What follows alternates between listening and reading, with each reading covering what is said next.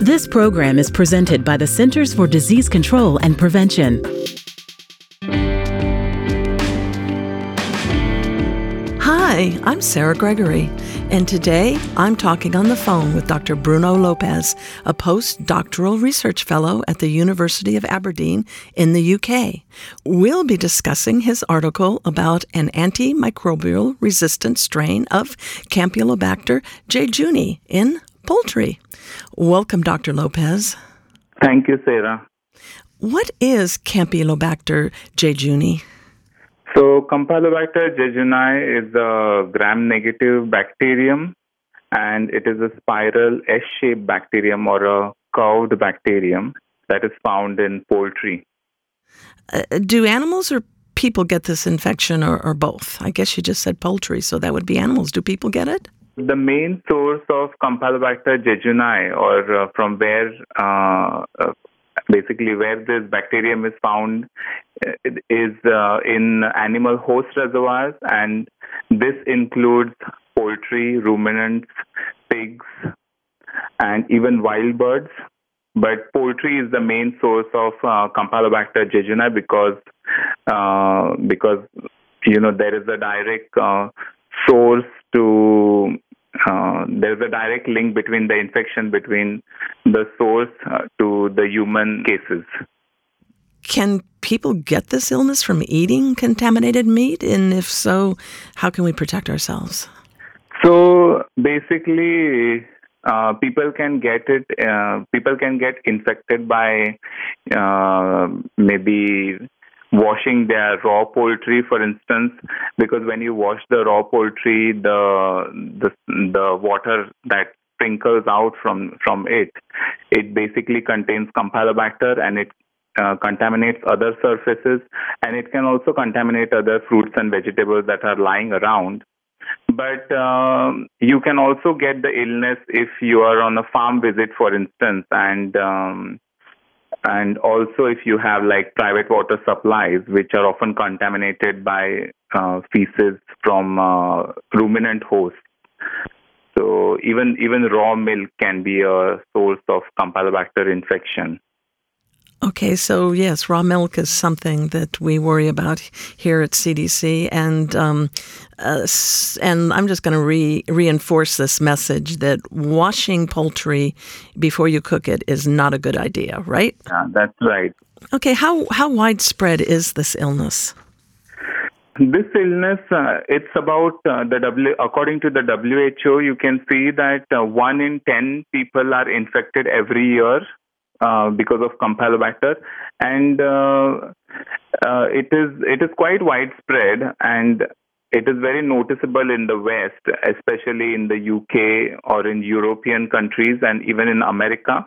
The other reason for that is because the poultry consumption, especially in the UK, is almost like 33 kgs per capita per year. So basically, each person consumes 33 kgs of poultry meat each year, and because poultry is the main source of infection, the person can get easily infected with Campylobacter. Your study identified that one particular strain of C. jejuni can be resistant to multiple types of antibiotics. Why is this, and how did this happen? It is basically because of the farming practices that are going on in the country. And it is very important because this is a big problem, because we need antibiotics to treat patients, and the same antibiotics are being used in the farm environment in order to provide measures to prevent diseases in poultry. But sometimes the antibiotics are being misused, in a sense that even if the poultry is not infected or a batch is not infected, still the antibiotics are given in order to just improve their health. So what happens is, because Campylobacter is like a normal flora in the poultry, inside the poultry host reservoirs like chicken or turkey, what will happen is the bacterium will start becoming resistant to these antibiotics because it wants to survive. And with the process of natural evolution, it will gain resistance to various different classes of antibiotics that are being used in the poultry environment. And because poultry is like a food source, there is direct link between farm to fork transmission of disease, and the humans can get Campylobacter if they eat poultry that has been not cooked properly, or if they touch poultry or wash it, for instance. Okay, so I think from your study I gathered that a lot of antibiotic resistance is initially caused by a random mutation in the bacteria's DNA. This is quite a scary thing, that bacteria can share these mutated genes with one another, spreading antibiotic resistance. Can you kind of explain how this works to us? So mutation is like one of the mechanisms by which bacterium can become resistant. There are also other mechanisms which is known as plasmid-associated mechanisms, which are basically genes. So first I will talk about mutation. So what happens is when a bacterium develops a mutation that is beneficial to the bacterium, it can resist the antibiotics, and it can survive various stresses.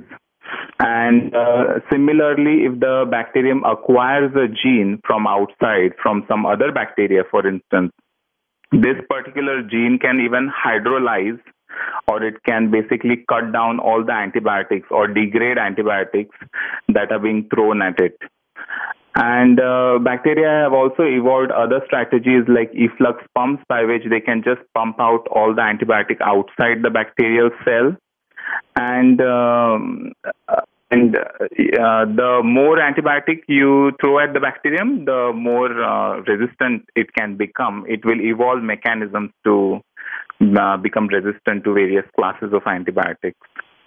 And there are other processes like, for instance, transformation or transduction, in which a bacterium can pass on the parent gene to the progeny. So the genes can be passed on from ancestors to the progeny via vertical transmission, which is basically from the parent to the son or daughter cells.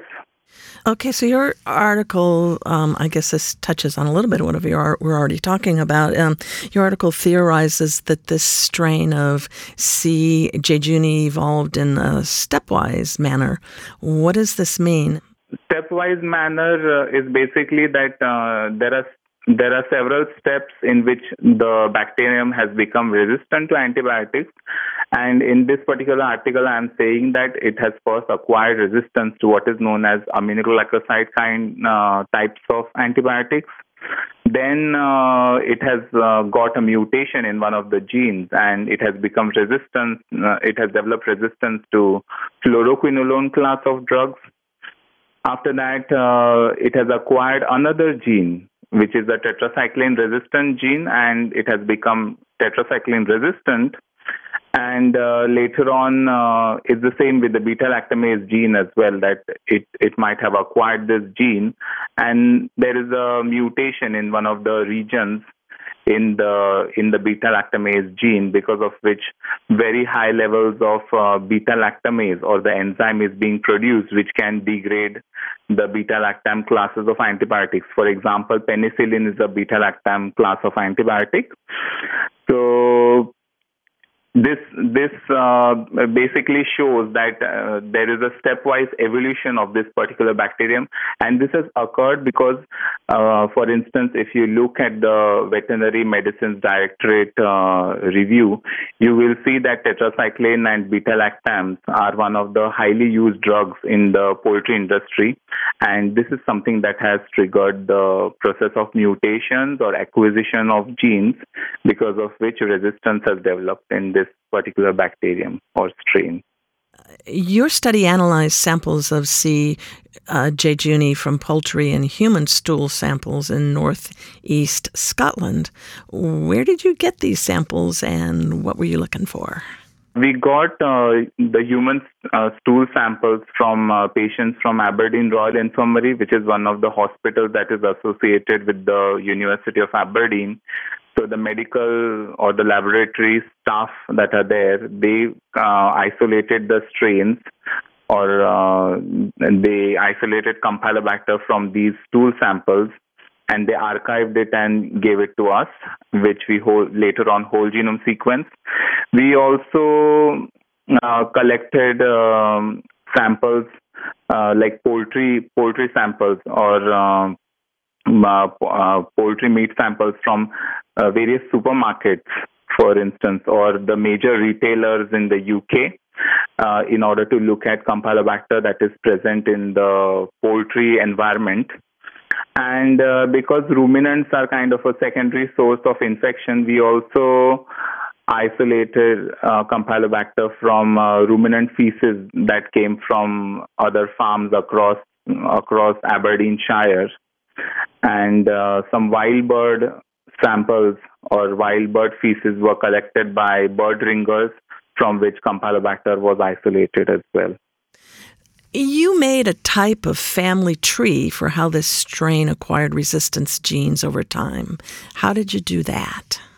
I made this tree in a software called Bionumerics. And what this software does is basically it will group all the related isolates next to each other based on their genetic sequence. And with this, you can understand or better understand the relationship between the ancestors, which can be related to the strain which has evolved, for instance. What did you find? When I analyzed around 4 different groups of major strains that are related to ST5136, which is the strain of this study, I found that most of these groups were kind of developing resistance to various different classes of antibiotics.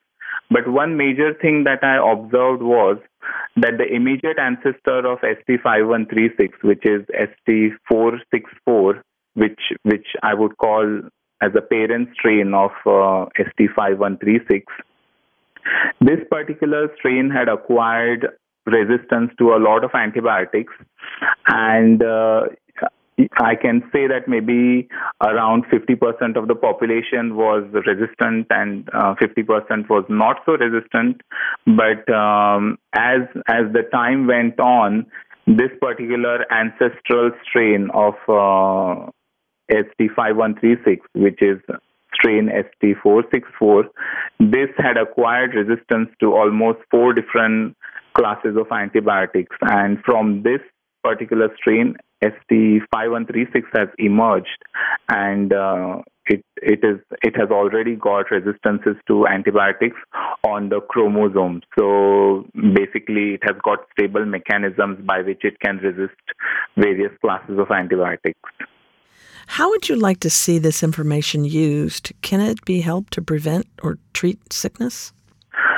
This information is very important because this information can inform, for instance, policymakers in order to draw legislation to make food secure to the general public in order to prevent various diseases that impact public health.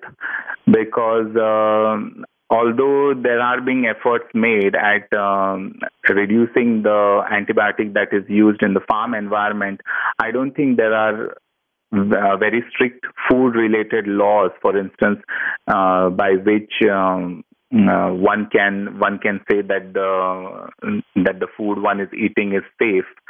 So this particular information informs the policymaker or the government in order to draft and develop policies which can lead to improvement in public health and will be very important in order to prevent evolution of pathogens, for instance, in the food chain. What kind of measures would prevent this spreading further?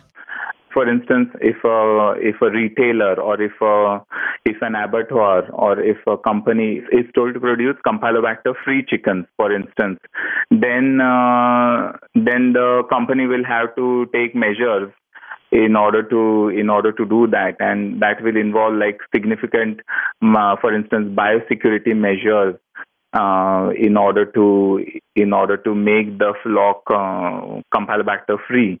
Obviously, there is a cost related to that, but the end result of that is you are making food more secure to the general public, by which you are decreasing the health associated costs. Because currently, Campylobacter costs the UK economy almost £1 billion each year. Oh, my goodness. Okay, I think you already touched on this a little bit, but what are countries like the UK doing now to prevent the spread of antibiotic-resistant strains of bacteria in poultry or anywhere? Yeah, so alliances like the British Poultry Council and responsible use of medicine in agriculture, they are basically looking into it, and they have cut down the antibiotic usage significantly. But I think there is more to do, and more needs to be done in order to tackle the problem of resistance. Currently, the progress is very good, excellent, but sometimes we don't understand how bacteria can become quickly resistant to antibiotics, because all antibiotics act in a different way. Sometimes the dose for a bacterium to become resistant to one antibiotic is very small, very tiny, but in other cases it can be very large. For instance, a very good example of this is fluoroquinolone resistance. Now, fluoroquinolone is not a drug that is usually used in the poultry environment, but it is especially used, or it was used at least until 2016 in a day-year-old chicks, which were given fluoroquinolones.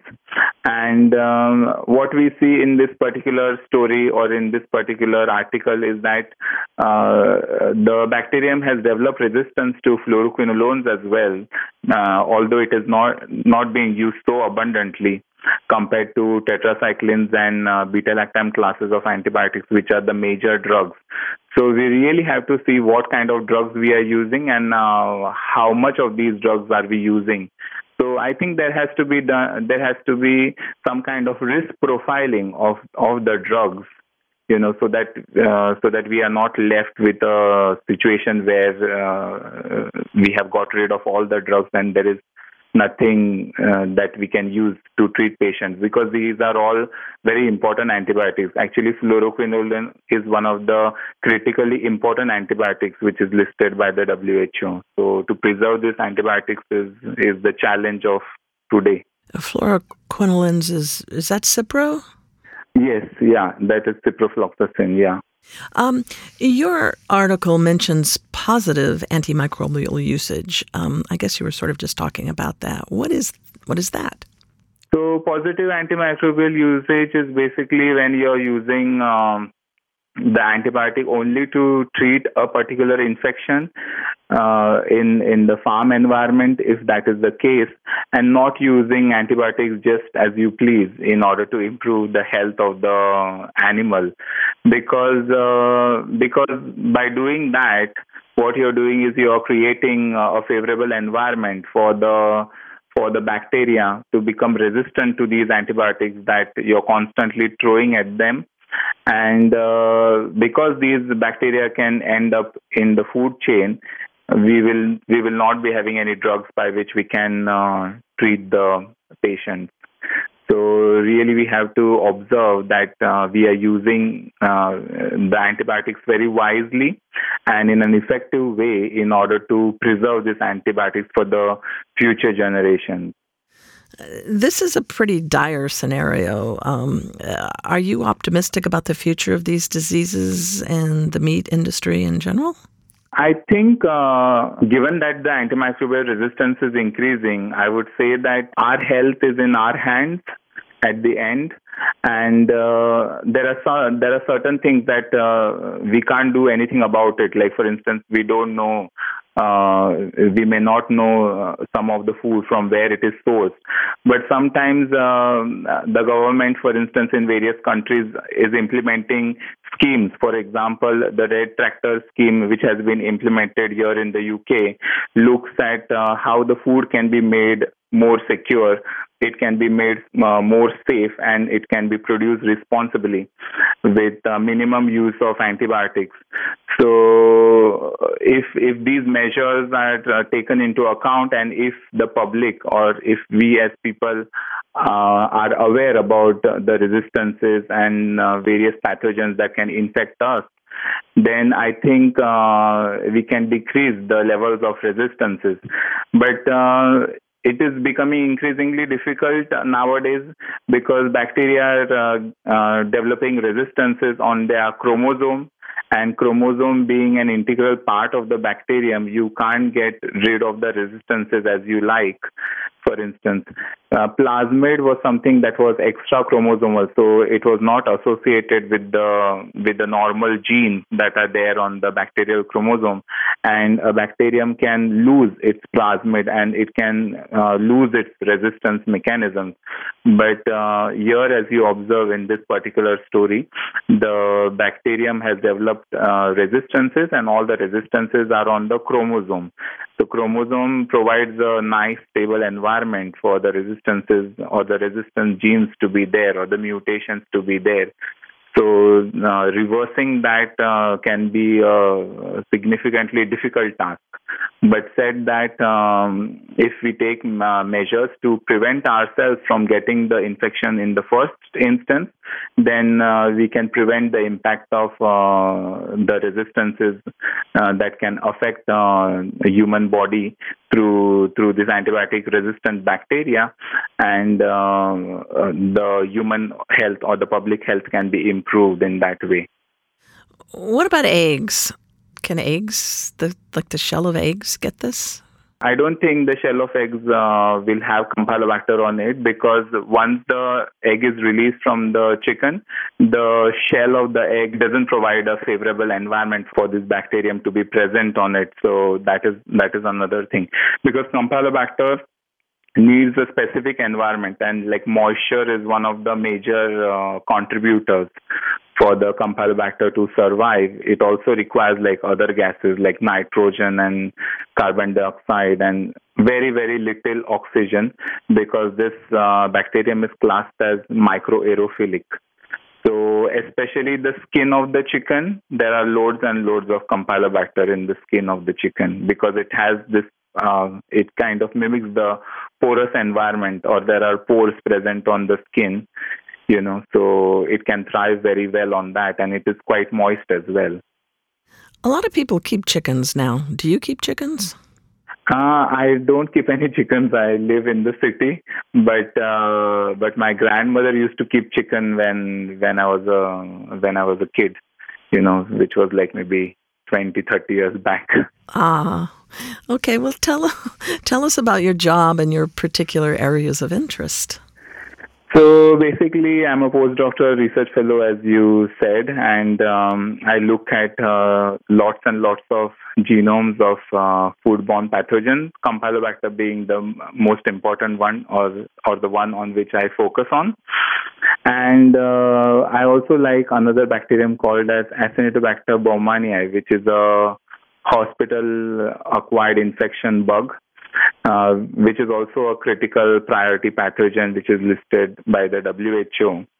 And I'm looking at finding different mechanisms of resistances and various genes that are associated with specific strains of Campylobacter or even Acinetobacter, and how they have a role in whether antibiotic resistance or host pathogen interaction or even in virulence. And the ultimate goal is to find out, for instance, the data that will be associated with this, and hopefully with this we can prevent diseases or inform policymakers and draft new policies, for instance, in related to Campylobacter, for instance. Well, hopefully any future studies you do, you'll be submitting to the EID journal, huh? Yeah. On a completely personal note, Scotland is such a beautiful country for outdoor activities. Do you do any walking or hiking? Yeah, I have done a lot of walking and hiking. Actually, in fact, I walk to even work from my home. So I like to climb all the mountains over here and the various hills. My PhD was actually in Edinburgh, so I've even climbed some hills over there. And now in Aberdeen, I go out with friends to explore the various nice places in Scotland. I know a lot of people that keep track of what they call bagging the Munros, the hills. Do you do that? Yeah. I have not done a Munro walk as such, but I've climbed like small hills like Clacknaben or Scolty Hill, and even forests. There are a lot of forests over here, so I do quite a lot of forest walks as well. Like Kirkhill Forest is one of the main forests in Aberdeenshire, so that is quite nice. Well, you're very lucky to live in such a gorgeous area. Yeah. Well, thank you so much for taking the time to talk with me today, Dr. Lopes. Thank you, Sarah. And thank you, listeners, for joining me. You can read the 2019 article, Nationwide Stepwise Emergence and Evolution of Multi-Drug-Resistant Campylobacter jejuni, Sequence Type 5136, United Kingdom, online at cdc.gov/EID. I'm Sarah Gregory for Emerging Infectious Diseases. For the most accurate health information, visit cdc.gov or call 1-800-CDC-INFO.